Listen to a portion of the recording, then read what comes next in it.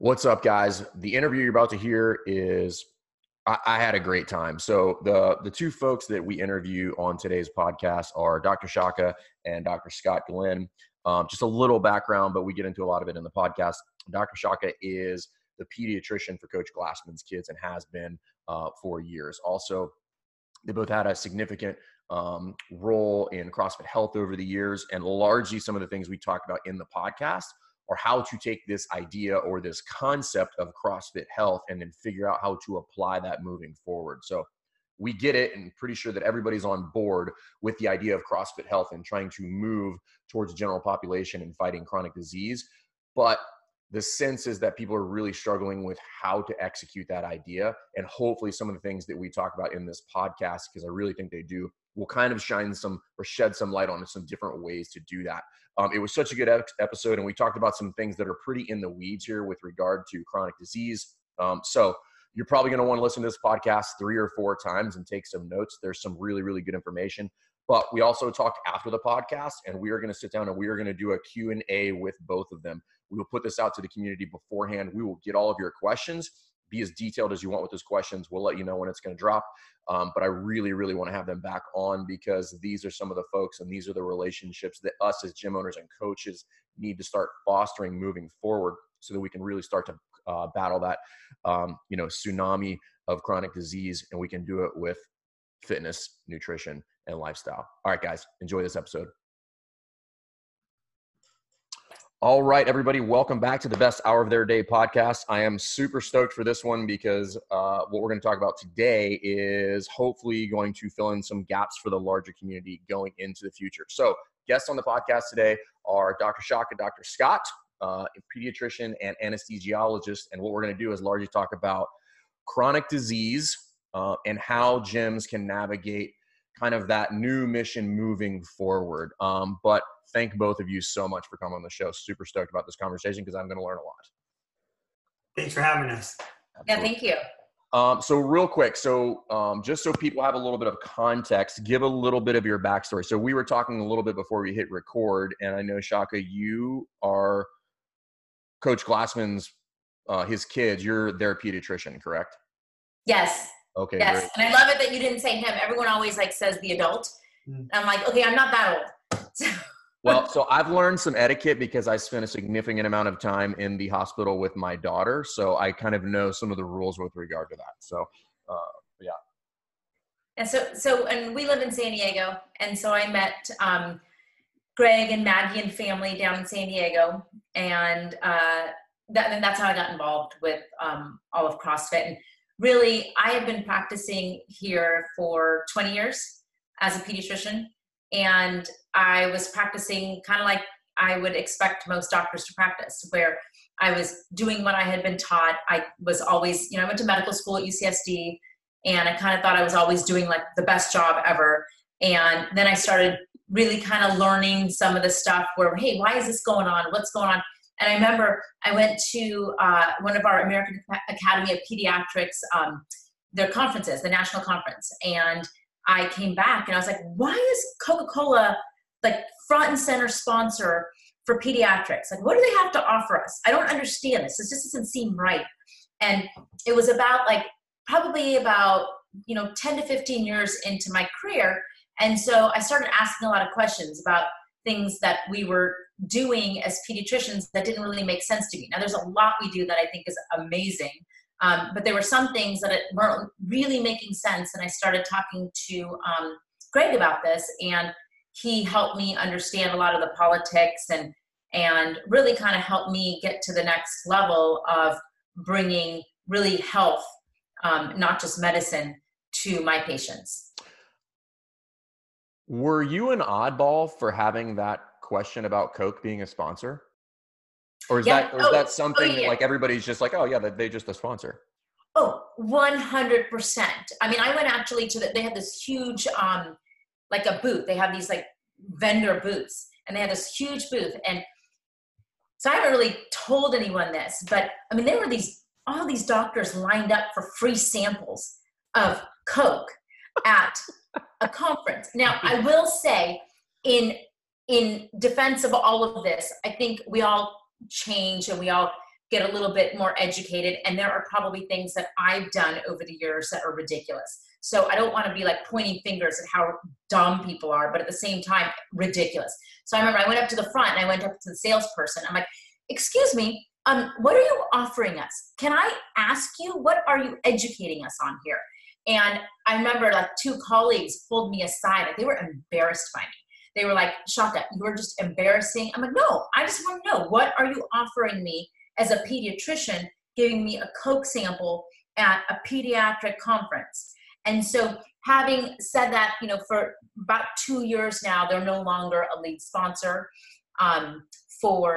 they're no longer sponsoring the AAP, the AAFP. But at the time, I was completely embarrassing to the docs there who were all lined up trying to get their free sample.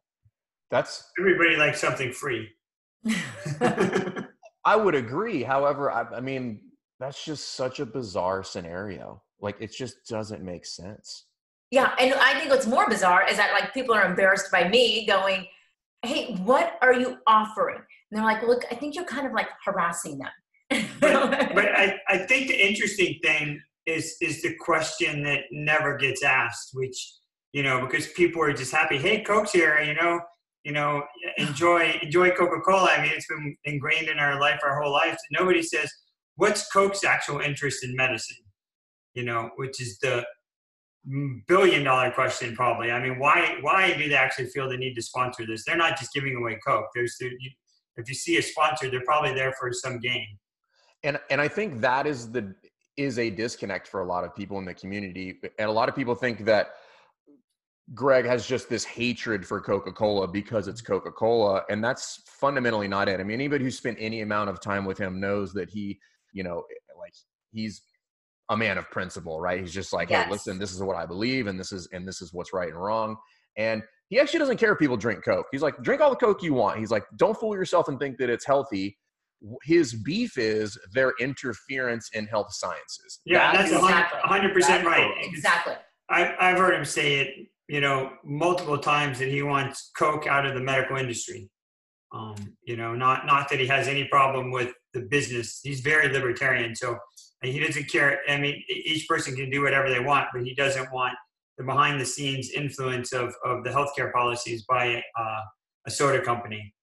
And you have such a great point, which is, were other people wondering why they were there? And no, they weren't. They were just, passively just taking what was being given, or not even passively. They're standing there waiting for their free sample. So doctors should have been asking. It's like good looking drug rep. I'll prescribe this drug. Free Coca-Cola.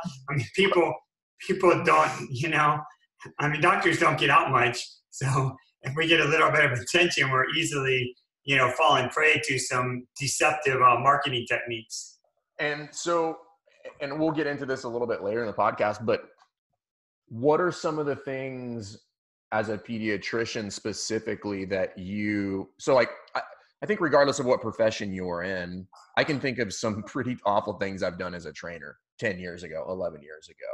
From a pediatrician, what are some of the things that you've kind of reversed course on with regard to treatment of your patients, which is incredibly important because your patients are a future generation that are either going to need massive amounts of healthcare or not, essentially.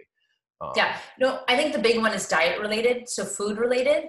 I definitely, when I first came out of training and for a good 10 years, basically prescribed and just repeated what I had learned. And I really thought that's what we did. And so, for example, first food was cereal. And then the whole as long as the cereal that kids are eating are multigrain. And that whole just feeding processed garbage and not really recognizing that I had a great voice to help families understand that that's not what we feed our kids. So that's a big, and like I said, I don't want to really call it a mistake. It's more of a learning, because what we're doing is we're doing what everyone's doing. And I really had to get past, and that's what Greg really helped me with learning, is to really kind of open my eyes. And he gave me the support for, I was already opening my eyes with that, but you know what? It's okay to do that. There's something for me that's asking that, and it's a good question I'm asking. So it's the food. And then also treating things with medicines where they should be treated with food. So if a kid comes in with, and I've said it before too, with like constipation, instead of just giving a prescription for a medicine, I really need to be asking people, and people need to be asking themselves, what are you eating?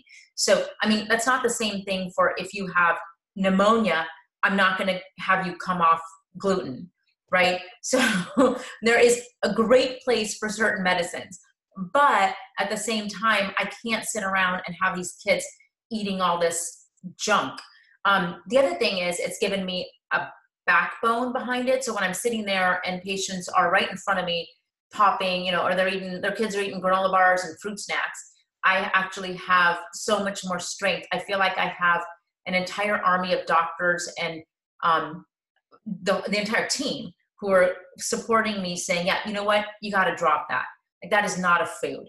You can't give your kids this food. And it's just that's what's better about this. And I think that starting in the early 90s, this whole idea of evidence-based medicine came about. And, the words sound pretty sexy because you think everything you're doing is based on, some real science, and you can feel good about what you're doing. But, and this is one of the things that Greg has really pushed as far as the physician side of CrossFit Health, which doesn't really deal with the affiliates, but with educating the physicians who are CrossFitters. And that's about how most science now is really what's called consensus science, which is a bunch of people get in a room together and go, well, what do you think is best? Well, what do you think is best? Well, I really like that Coca-Cola, and that rep was pretty cute. So let's use this medicine. And, so the way that decisions are made based on consensus is not really what's called modern science. It's called postmodern science, and it's not really actually scientific techniques. So a lot of but then doctors just follow along. Oh, this is what the guidelines recommend, but nobody really, digs into the story. Well, how did these guidelines come to be? Because physicians are really busy. You can put like a bunch of garble in the body of a paper, and the doctors are just going to read the abstract because it's the title or the title and say, oh, this is good, and then it gets diluted out or diverted even further when it makes the headlines for MSN or the latest news channel or something. So people don't really have science behind the recommendations that are being made. There was some really interesting talks, and I'm really bummed I missed the vast majority of them at the health conference at the games. But Greg talked about that at the affiliate gathering too, about how that postmodern science, which is largely consensus, or you can think of it as like this kind of like weird self-licking ice cream cone of peer review papers, right? Right. Yeah. He talked about that, and he said it's the antithesis of actual science. It's just like we all agree because that's what we think it should be, versus it doesn't seem like there's as many kind of naysayers or that one person in the group who's there simply to oppose the idea for the sake of having a discussion about it. Right. He talked about that at length. And if you disagree with the consensus, you get kicked out of the club. So it's a very, very, it's very adversarial to having, differing opinions, which is, how most things really come. The answer almost always lies somewhere in the middle, and it's only through intensive debate and disagreement among scientists that you kind of get down to the truth, I think. And that's really been bred out of the current medical system. Do either of you think that is because largely many of the things that would fall in that chronic disease bucket don't necessarily feed the medical machine from a financial standpoint?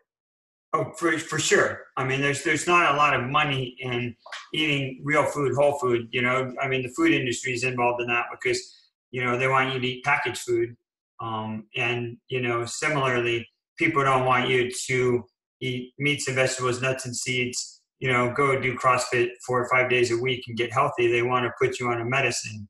And the medical system and doctors do a lot of amazing things, and all healthcare workers, from first responders, nurses, people who sweep the floor in the hospital, everybody in the medical industry works really, really hard, long hours and makes a lot of sacrifice. And most doctors aren't these, conniving, malicious people who are looking to screw you over to get rich, So I think people don't realize it, but the system is really designed to put you on medication, and medication only, other than like acute illnesses like an infection and maybe some medicines, acute medicines, you know, you could almost say cancer is like an acute illness that you can defeat it.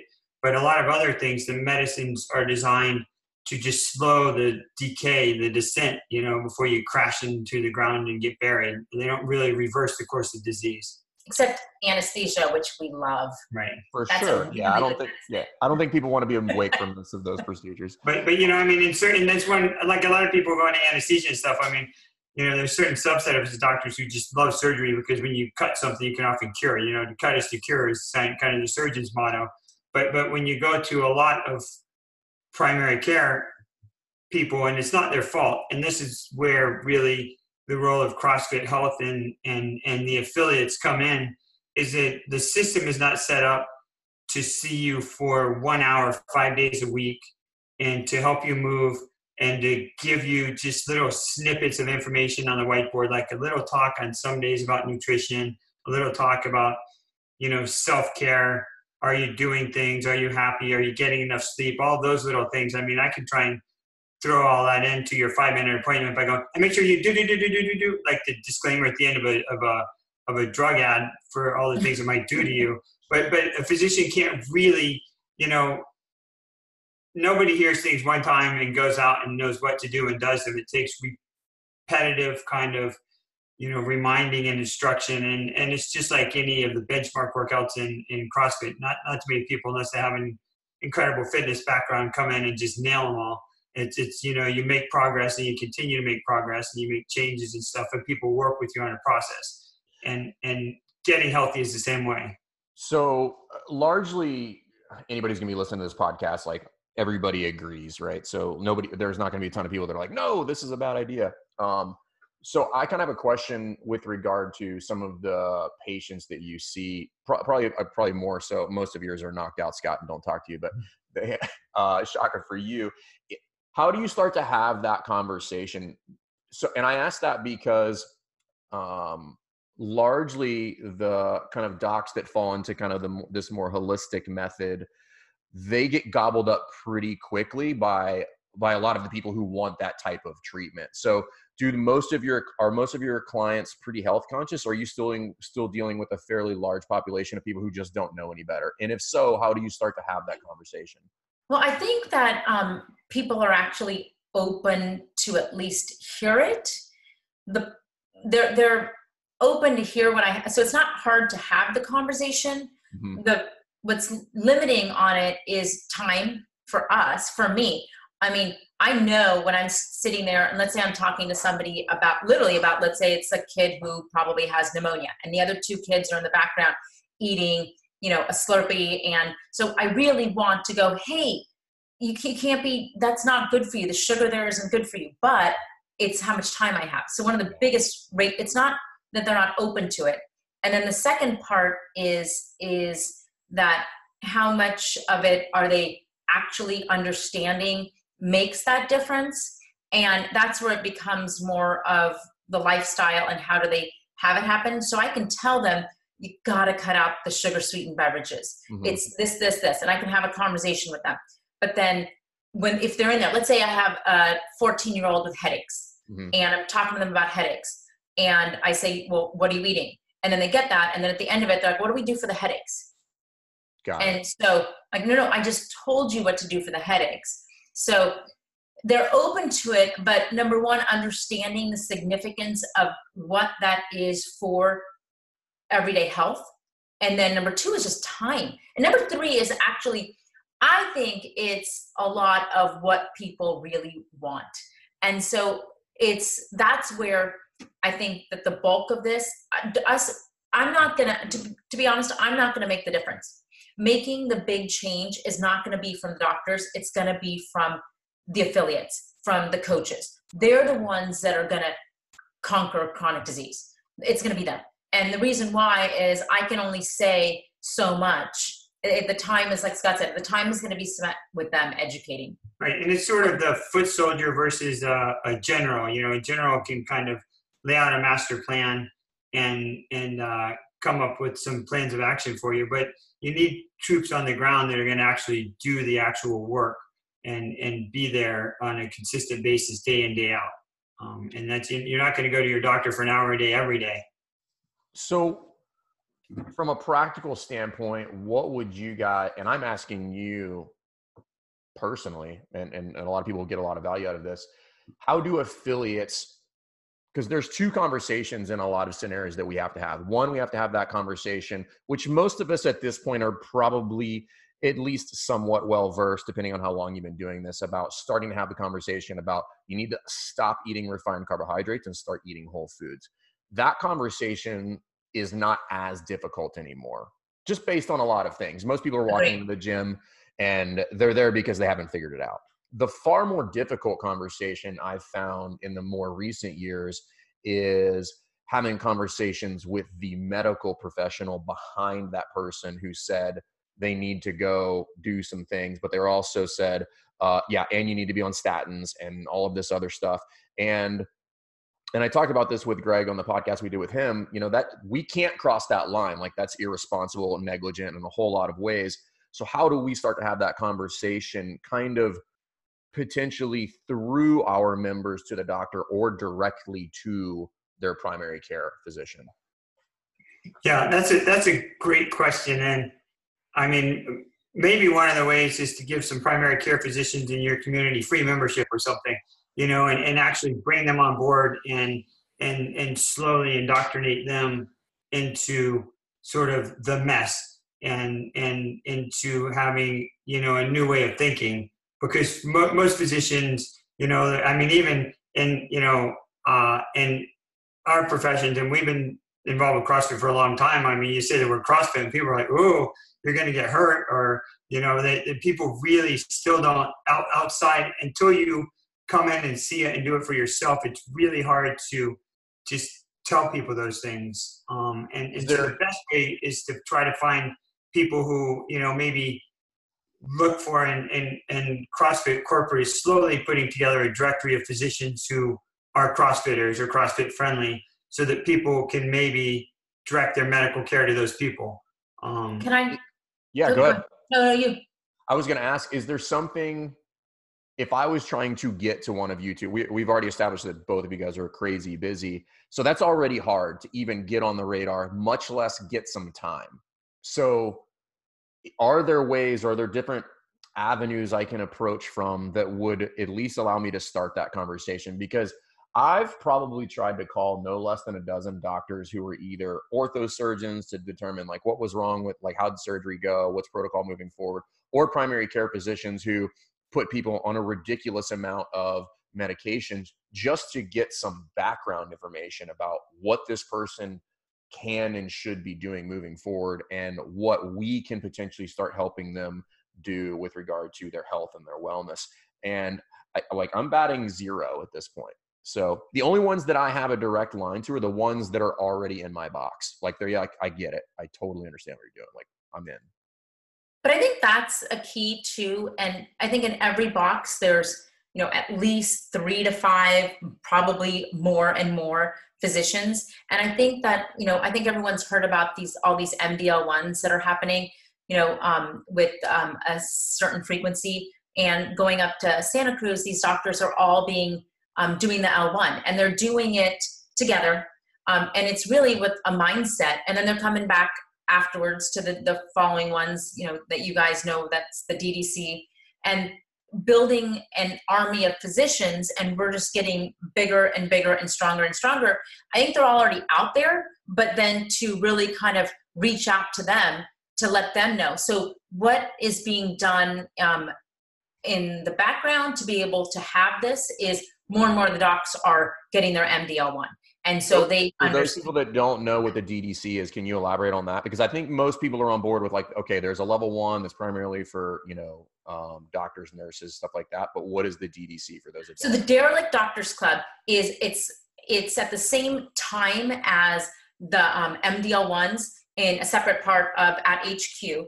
And they have 3 speakers, 2, 3, 4 speakers who speak about different aspects of the mess. whether it be, Dr. Jason Fung, or who's speaking about, with the diabetes code, obesity code, also speaking about how monies are moved around in medicine, and what the dollar values and why things sometimes don't make sense.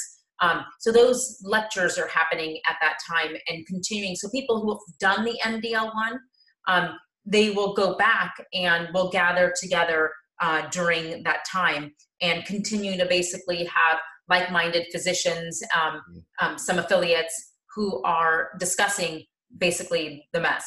And a lot of the, if you follow the articles and the little videos that are on the main site, most of the ones that involve different speakers are talks that were either given at the CrossFit Health Conference or at the DDC. So it's basically a similar group of people. They're not really like, this is how you treat diabetes. They would talk about, this is how the system's broken and what's wrong with the protocols, or, where there's some, some sort of break in the system between what should be happening and what's actually happening. And then that's for the physicians, right? That's educating the doctors, and we're getting more and more. And then, anyone that's near us will ask us, and we'll refer out. There is the physician network that will be, happening, so that people can reach out to them. But then for the affiliates, it's like Scott said, those videos are up. And I know sometimes it's hard. Sometimes you go on, but the main site has so much great information. And I think it's just a matter of diving in, and don't be intimidated. Some of the articles seem a little difficult to read sometimes, but the summaries are amazing. And then you can go in and just start. And once you start reading them, they really start making sense. And even if they don't completely make sense today, keep reading them, they will. And you're going to have an aha moment. The affiliates are going to go, oh my goodness, this is exactly that. And they're just educated with that information. And I'm glad you brought that up, because that's something Greg also talked about at the affiliate gathering. They've kind of switched the purpose for main site, which is, it used to be that B2C tool, which is like people that want to do CrossFit and people that want to do seminars, they go there to be entertained and watch videos, and they switched it now as a B2B tool. But I don't think most people know that, because quite frankly, I didn't know that. But when he said it, it made perfect sense. And I talked about this on a previous podcast, but the website now, at least to me, this is my opinion, very much when I read through those articles, that's what I envisioned like CrossFit Health being, right? So it's all these articles that will allow affiliate owners, coaches, trainers to start having an educated conversation, so that when they do have the opportunity to sit down with a doctor, the doctor's like, oh, you are well read, and not just somebody who just wants to have an argument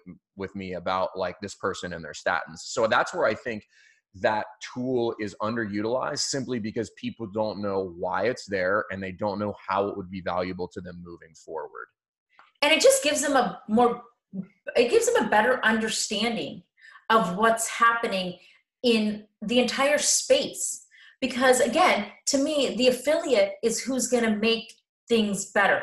They're the ones who are going to conquer this chronic disease, prevention, reversal. But if they don't know enough about diabetes, and not enough to they're not med managing, but they're understanding the disease concept, right? They're understanding why why they're not eating sugar, which is, and I know we all know that the refined grains, the sugar, I know we all know that, but at the same time, we need to be role models on that and sort of understand that that's what we need to be helping our clients understand.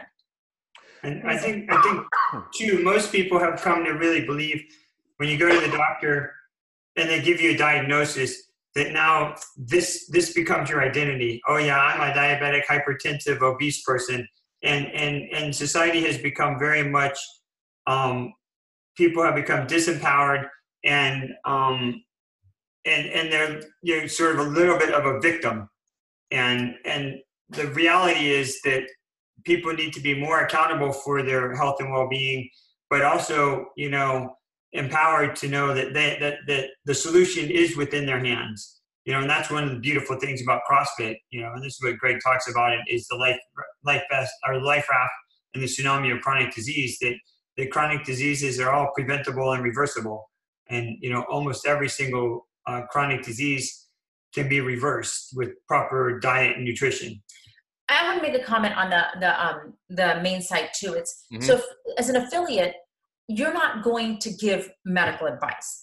You're Correct. not going to. Yeah, I do want to stress that. Like, do not cross that line. That is not. And I wasn't even. That was just coming from me. You're also not going to probably sit down with your client's doctor, but you are going to be educated going through these main site articles on why the treatment or the reversal or the treatment is going to be at your box, and how you as the affiliate are going to make them better. And the idea that they probably don't need to be on a statin, and they're going to be better with the work that you're doing. You're not prescribing it. You're not unprescribing it. You're not getting on the phone with the doctor, but you're making that your client healthier. And the science behind it. And so even though, again, like the thing for me is, I know some of the articles are hard to read. I know they are, but they're really well summarized. And then pretty soon you'll start going into the articles, people will, and really reading them. And they're actually fantastic. Yes. Where I have found success is not necessarily direct to a physician, but essentially arming my client, who is their patient, with information to either ask a question or propose a solution, right? So like, for instance, I had a guy years ago who he was a little bit overweight. He wasn't super overweight, but he got his blood work back, and he knew I was a CrossFit trainer and owned an affiliate, and I was still in the military at this point. And the docs were going to put him on a bunch of medications because they saw his, he had triglycerides of like 400. I mean, it was high. So I said, hey, like, listen, I'm not going to go against the doc. And I actually knew the docs, but I wasn't going to have that conversation. I said, ask them if they'll give you 90 days. Bingo. Before they put you on medication, so that we can try to do it with food. And I mean, we brought him down like under 100 within 90 days, like just by amazing he was eating. But the doc, and that's where my recommendation would be, is like, arm the patient with the information, because the doctor will have the conversation with the patient. They will not have it with a third party. Yes. Right. But it's great that you knew 90 days you're going to do it. And you were comfortable with that. You were comfortable with that. And you did exactly what you should do, is where you talk to your client, and then you did the work that needed to be done. There's been a lot of articles on non-alcoholic fatty liver disease. And some of the articles have been, if you look at the articles, it shows you how quickly it can be reversed. And so you're not doing the prescribing, you're not doing the unprescribing, but you're able to have that information as to what you're able to do with your programming.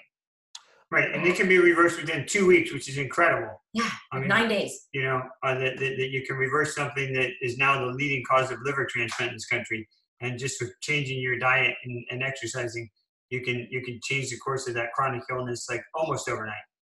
I think this is why a lot of the allergy testing and a lot of that stuff has become pretty prevalent, at least within the cross. I mean, everybody's getting blood panels done these days. But Mike G had actually, he recommended that I bring up some of the chronic disease testing, and then like how affiliates and coaches can educate themselves more on that.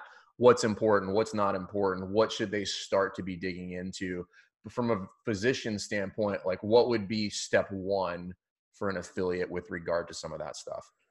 Why don't you? Yeah. All right. So, it's interesting because Shaka and I actually started a company because of this very problem, and the fact that when you go to your doctor, you're probably not going to get the test ordered that you want, and then even if you do get them ordered and they don't come back the right way, they're going to put you on, metformin, insulin, a statin, a blood pressure medicine, and instead of giving you that the 90-day test, as we'll call it now, where you just change things and say, let me come back in 90 days. So we started a company called the Warrior Clinic, where there's a lot of different things you can screen for with chronic disease, but the most prevalent and debilitating things in this country are due to sort of what's called the diabesity, epidemic, which is diabetes and obesity.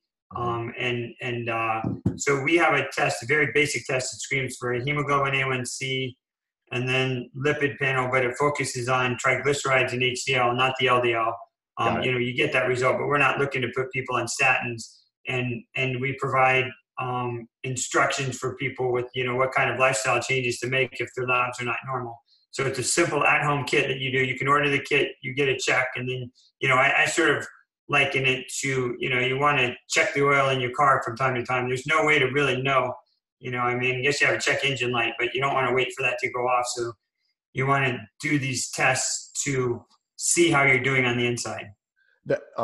So this is why I think this is important, because, and I want you to elaborate on the HDL for people here in just a second, but I think the reason why services like that are important is because I cannot tell you the number of times that I've had pushback from a physician, and largely this was in the military, when I was trying to be proactive about blood work. And the counter argument was always like, well, it's an invasive procedure. And I'm like, everything in the military is invasive. I'm like, what are we talking about right now? But I would ask for, I'm like, hey, can you do a fasting insulin test instead of a fasting glucose test? Like I would just prefer it. And I would literally have to lie and tell them I had a history of diabetes in my family in order to to get some of that stuff, because those were the only ways I was able to have a conversation with a doctor or somebody who wanted to put me on cholesterol meds because I had cholesterol of 230, and I was like, it's the only metric of every metric that you pull off of me that's off. Is it possible that that's not really a big deal?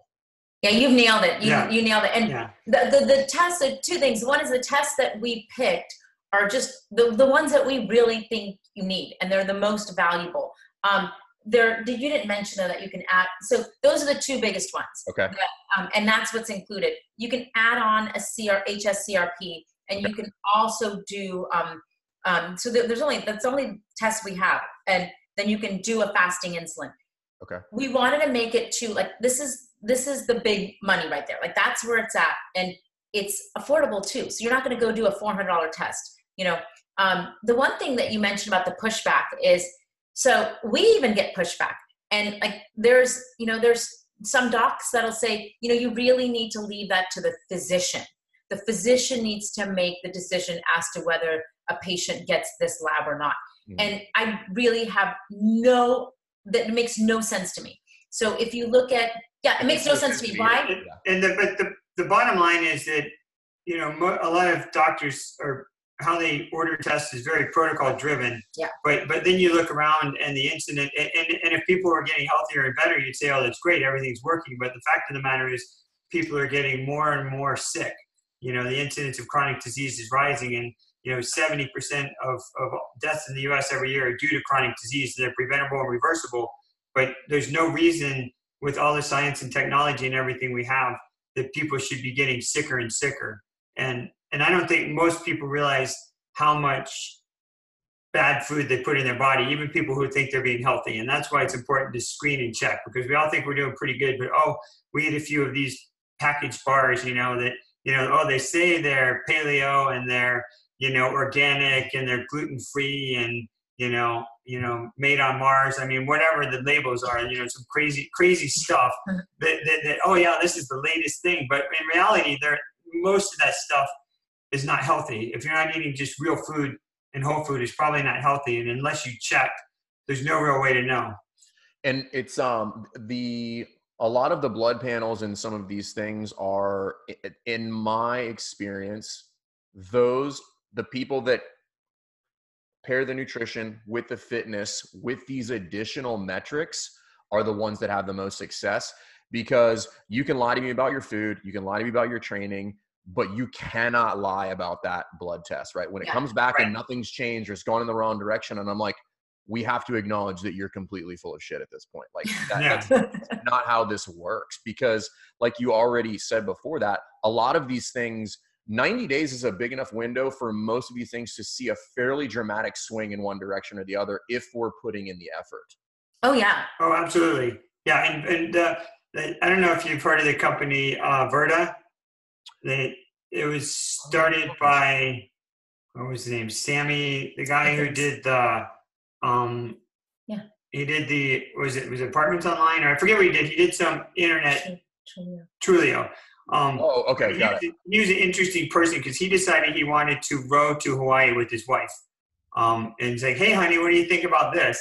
And they were both endurance athletes before, but he went around and asked, what was the best nutritional program for that. And eventually he ran into Steve Finney and Jeff Volek, who have done a lot of work with like low carbohydrate nutrition, and decided that was the best way for them to do things. But when he got back, they actually broke the record by about 15 days for rowing to Hawaii. But when they got back, he started this company where they work with type 2 diabetics, and it's sort of a online, conferencing, and then they test people. But they've had people on these low carbohydrate diets for extended period of times and had tremendous results reversing disease. But they had this one small subset of people who didn't get better. And so he did, for a lot of people, they do these food labs where you have to be locked up in a place. But he did a ghetto food lab. He took everybody to a Holiday Inn, and nobody could leave. And they controlled every single meal that all these people had for several days, and every single person that was a non-responder responded. Weird. So weird. Yeah, weird thing, right? So because there's all this stuff, and you have these non-responders, et cetera, et cetera. Probably it's non-compliance. Almost everybody, if you eat the right food, to respond. It's super funny that when I give the nutrition lecture at the seminars, I kind of, because I've been doing this for 10 years at this point, like I kind of tell that story in the gym, which is, okay, so somebody's doing constantly very functional movements executed high intensity. They start to see a little bit of body composition change. They start to get a little bit fitter, and then they plateau. And then we have the conversation about their nutrition. And I say, how's your nutrition? To which the response is unanimously 100% all the time, it's pretty good. I'm like, okay, well, what does that mean? And come to find out, they have no idea what it means. They just are embarrassed about what's going on. So that is just the natural response. And even when they do start to comply to some degree, it is a safe bet that 100% of your clients lie to you with regard to like what they're eating. So there's some I agree. There's something else too that, I don't really want to be 100% compliant to perfect eating. Sometimes I want to have a little fun, and I want to have, whatever it is. And there's something I want. And so the whole thing with the testing is, we know that a third of our country is pre-diabetic, that between the pre-diabetics and diabetics, it's about half of our country. And so what we want to do is find the right balance. And we also know that no one specific nutrition plan is perfect for everybody. We all have different metabolisms. And so for me, what I want to do is I want to check, on the regular to make sure that, once a year, to make sure that what I'm doing is working for me. And that's for somebody like me. But for someone, if you're an affiliate and you have a new client, what you want to do is get a baseline. And then, or even if it's not a new client, if they haven't had testing done, get a baseline, see where they're at, and see, what they are having, what is their carb intake, and then if these labs are high, make the changes that you can make and retest them in 3 months to find what their bodies and their metabolism needs to do to keep them from losing their vision or other, being dizzy and waiting for those symptoms, then going to the doctor and then being on meds. Like that basically like summarizes what I want for the testing, right? Right. I would agree. So let's do a super mini workshop here. So for the test that you guys recommend with the Warrior Clinic, obviously you guys are going to make the recommendations there on what needs to happen or do a cons. Well, actually, how does that work? Actually, let's back up a second. How does that? I'll tell you. For everyone, you go online, you order the Warrior Kit. Okay, you go on www.thewarriorclinic.com. You order it, comes to your house. You poke your finger. If you can't poke your finger, someone can do it for you. If you can't do either of that, you can actually choose to go to a lab as an option, but it's really easy.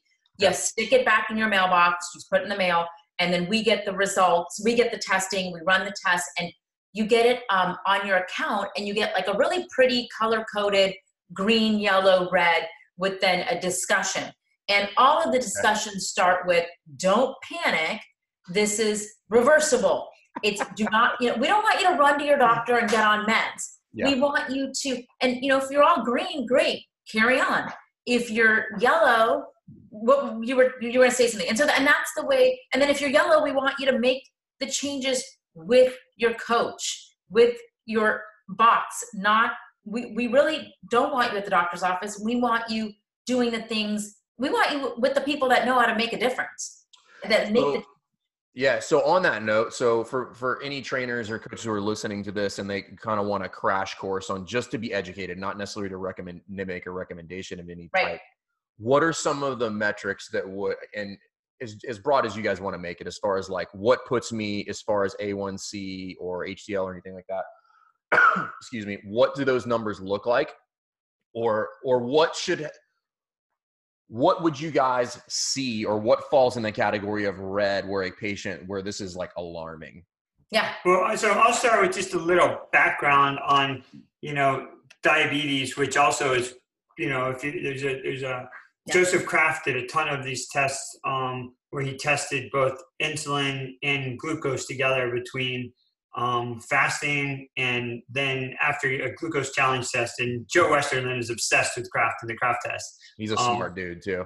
Oh, he's super smart. But the thing that was discovered is that elevated insulin levels, precede elevated sugars, and even elevated sugars in the low levels for a long time. And they're really the root cause of a lot of chronic disease. I mean, some people would say they're at the root of, diabetes for sure, heart disease, cancer, Alzheimer's, polycystic ovary disease, obesity. I mean, the list is very long. And that's all basically due to consumption of refined carbohydrates and sugar, which unless you're really strict and you're reading every label, it's in everything. Mm-hmm. And so I think that's a great place for the trainers to, it's not long lectures, but periodically in your talks at the whiteboard, talk about, are you introducing more whole foods? How much food are you eating out of a package? Those type of things are very useful for them. And then when your results come back, the exact numbers are on the website, so I don't want to spit them out because I'll probably say the wrong thing. But, and unless your number's alarmingly high, it's not like you're in this emergency state. And by just making the lifestyle changes, you can see the changes in a pretty short order and then retest. The diagnosis is really an A1C over 6.5, puts you in the diabetic range. And then pre-diabetic is 5.7 to 6.5. Yep. And then less than 5.7 is considered normal. Yeah. And that's where I think some people get lost is like, okay, what do I do with this number? But I also wanted you to, can you give a crash course on the HDLs and as far as like what you think most people should know, just like very baseline level. You don't have to go super crazy on this, but okay. This was largely one. Do you have another hour? I do. I don't know how everybody's going to listen to it. I would love to listen to it. But I think that's one that gets misinterpreted a lot. That's why I asked the question. We'll give a summary and then the details too. So to deal with cholesterol and fat, fat is a storage form of energy on our body.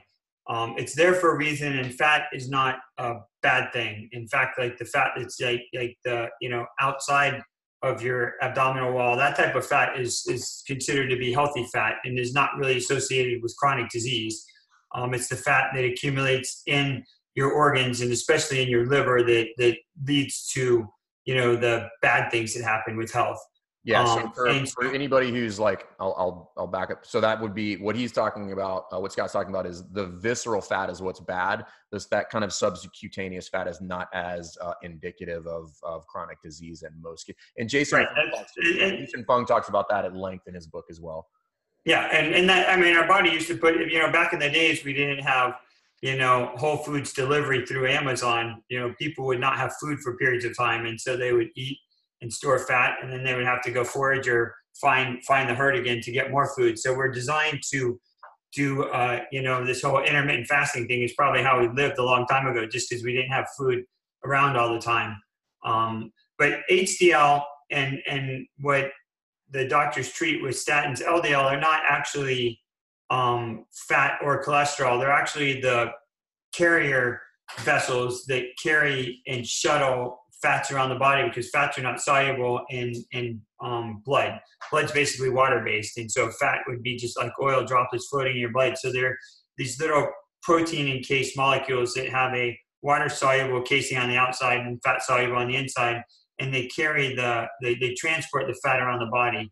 And characteristically, LDL has been called the bad fat, and HDL is called the good fat. But the reality is that they're all good in the right proportions. They're all cholesterol is made by almost every cell in our body, and fat's an energy source for our body. So all these things are not like, it's not like black and white, like good and bad, but excesses of some things are bad.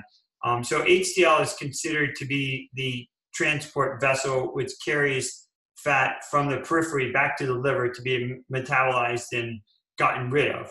So it's called, and that's why it's called the good cholesterol. And a lipidologist will tell you, well, it's much more complicated than that. But the bottom line is that higher HDL levels found naturally, they tried to elevate HDL with medications and people actually had worse outcomes, but elevated HDL from natural causes, from exercises, not smoking, not eating refined carbohydrates and sugar, are highly correlated with good health, low incidence of, they're correlated with lower insulin levels and also with lower incidence of cardiovascular disease.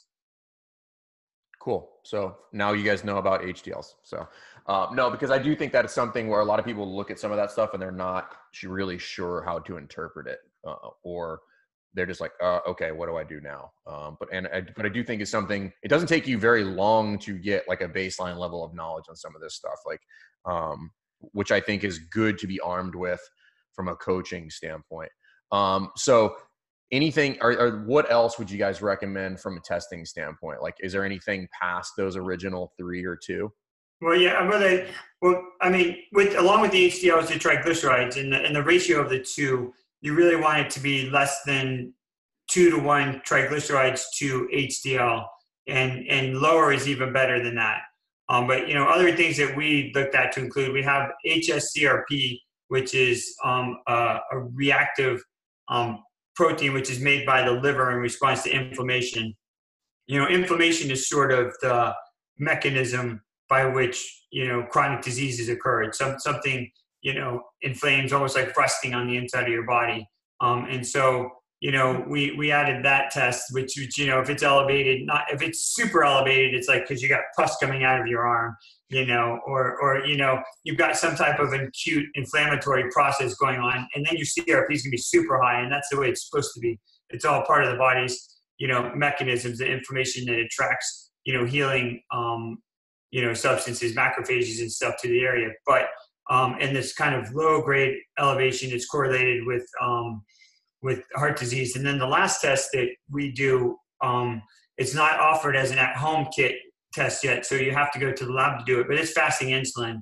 And I really think of all the tests, that's the very best one, except that you have to go to a lab, because elevated insulin levels precede elevated glucose levels, so it's the earliest warning sign of disease. And, so it can be, Dr. Kraft felt that, he made a couple of statements. One statement he said is there's no case of coronary artery disease that's not due to elevated insulin.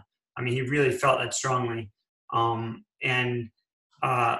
he also felt that insulin could be elevated for up to a decade before your sugars start to creep up, which is really scary how we're actually seeing prediabetes and diabetes in like 5-year-olds now, because they don't even get a decade of life yet. Their sugars are just that high. But so fasting insulin is kind of the last one, and that's sort of the holy grail, I think, of screening for chronic disease. If you get your fasting insulin levels really low, your likelihood of longevity is very high and having a great health span. Yeah, I've been told and read that like 5.5 and lower is like really, is that good? Yeah. Okay. I shoot for 2 and lower, but yeah. Mine's 5.4, so I'm good to go. That's good. Yeah. But and it's good to track these things. It's really, it's just like, we know, Greg's genius with coming up with, benchmark workouts is you can really do something that's measurable and repeatable. And that's the same idea with screening tests, because you can say, oh, I'm doing great, I'm eating well, blah, blah, blah. And then and you're like, hey, maybe I'm not doing it, maybe I need to tighten up the program a little bit. And similarly, if you have any one of the benchmarks, and you think you're doing great, and you go back and your time's like 30% longer than it used to be, you can realize that, maybe you haven't been getting to the gym. I feel like you're talking about my fitness these days. Absolutely not. It's going in the wrong direction. As soon as I hit one workout RX, I'll be happy. Do you want to make a comment on the things out? So that's with the Warrior Clinic. Yep. But then some other markers that are like the blood pressure and. Right. So other things. So one of the biggest indicators for bad outcomes is a thing called metabolic syndrome. Mm-hmm. And the diagnosis of metabolic syndrome is based on if you have 3 out of 5 abnormalities. One of them is an elevated glucose, which the hemoglobin A1C screens for as well. One is low HDL, high triglycerides, and then the other 2 things are an elevated blood pressure and abdominal circumference. So which one of those is the addition to the deadly quartet? Right. Probably the blood pressure, but I forget.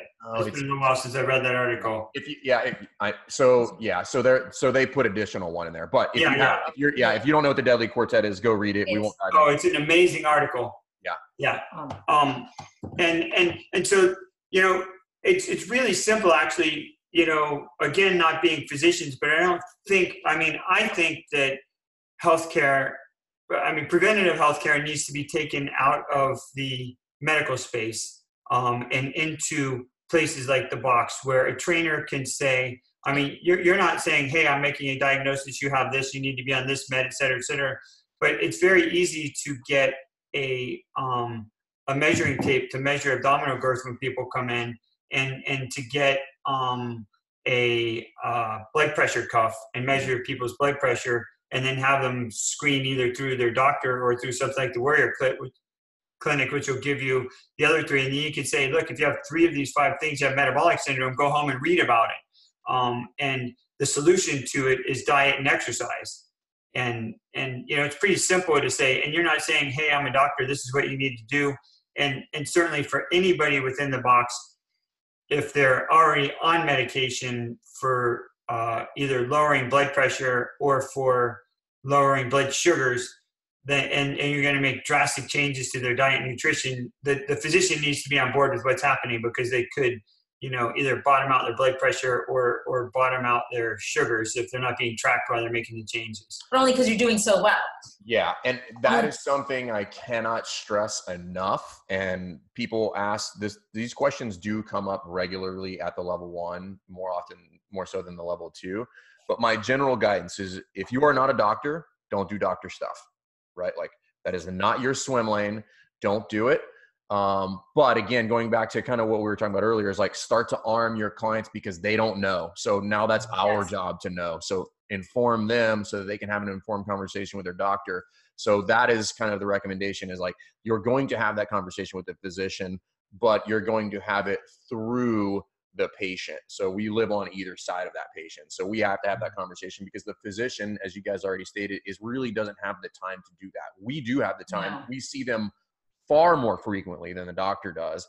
So we have the ability to make a much greater impact on their life. But we do have to not just train them, we do have to educate them. And I think that is kind of that gap that we have to bridge with regard to, okay, everybody's on board with constantly very functional movements, trained at high intensity is effective, but how do we start moving towards the health aspect of it, which means most of us need to brush up a little bit on some of this stuff, start pushing our athletes to have conversations with their physicians, start maybe recommending people get more frequent blood draws and panels from the Warrior Clinic or wherever they can, if they can get it from their physicians, so that they can start operating with all the things that we already do in the gym, which is observable, measurable, repeatable metrics. Because again, they can't lie about that stuff. If the blood panel comes back and it's a disaster, that's a really easy conversation. Yeah, so. If your triglycerides are 400, then you have an idea that you probably need to make some changes, right? The quartet is HDL. It doesn't have HDL. Yep.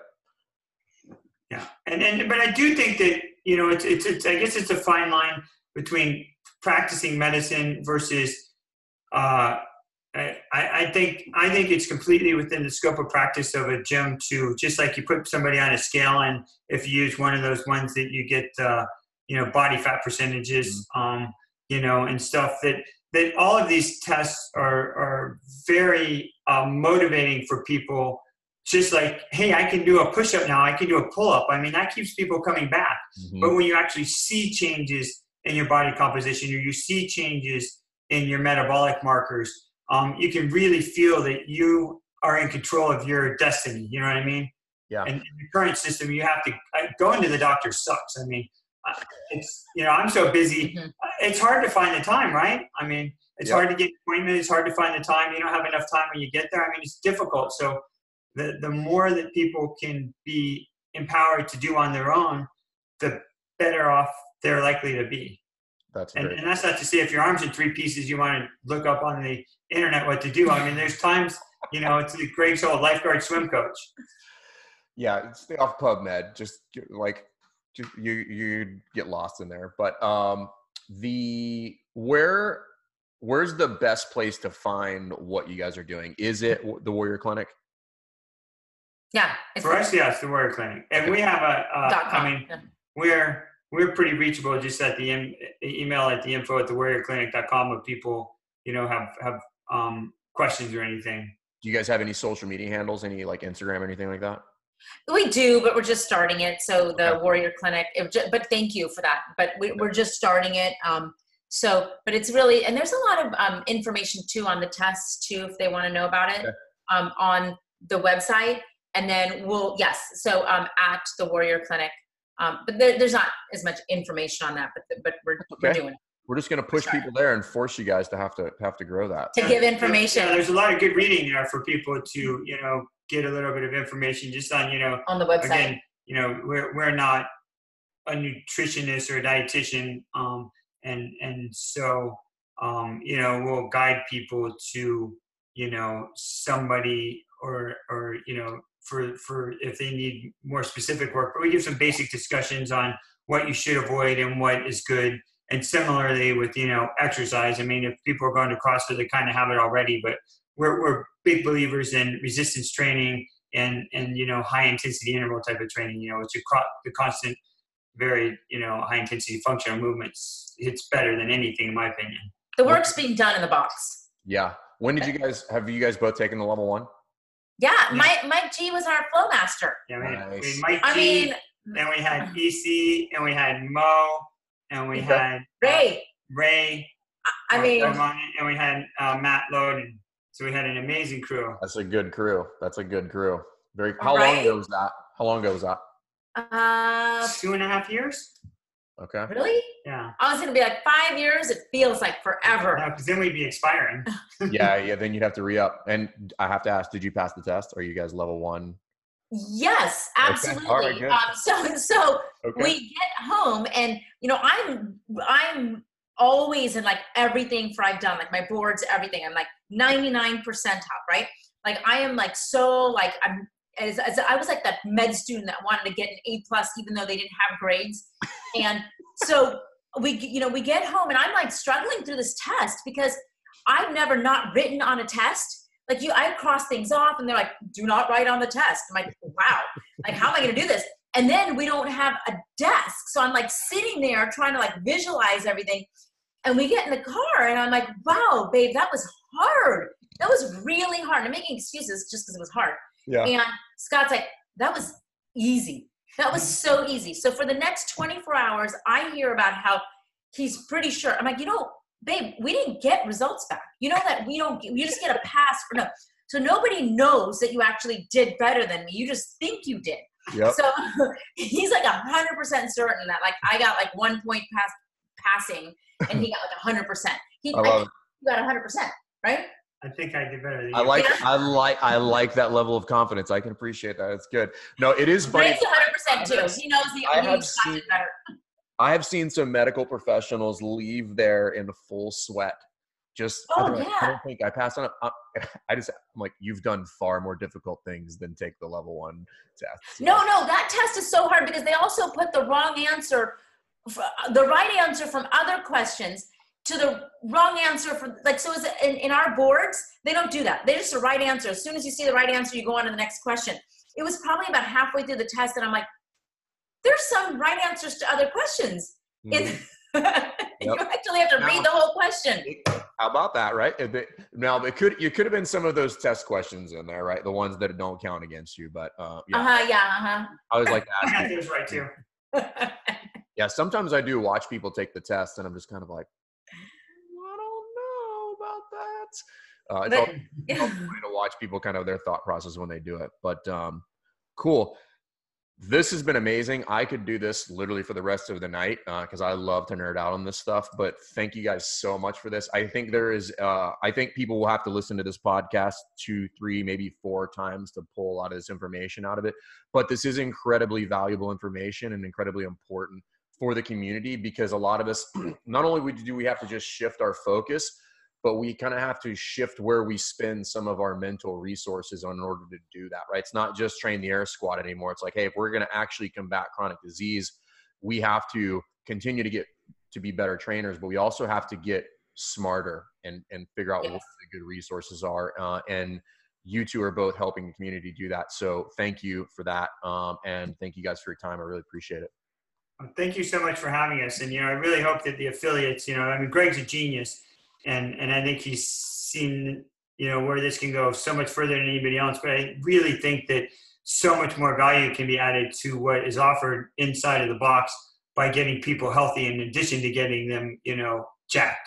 Yeah. And I think this conversation is how that starts. I have a vision of my gym in 10 years where that is like where you go for everything. Like we have a nutritionist, we have a doctor, we have a trainer, like all the 3 things that you would ever need to basically live until you're 200 years old. So that's amazing. And we're really grateful for the affiliates. As doctors, we're beyond grateful for the work that they're doing to make all that difference because they're the ones who are making the difference. And that just gives me chills because it just is so, as a physician and you struggle with what's going on, it's just so freeing to know that there's a solution. Yeah. It's we just got to keep pushing. It's just one person at a time. So just like one rep at a time in a workout. So thank you guys very much. This has been amazing. So I appreciate it. Thank you so much.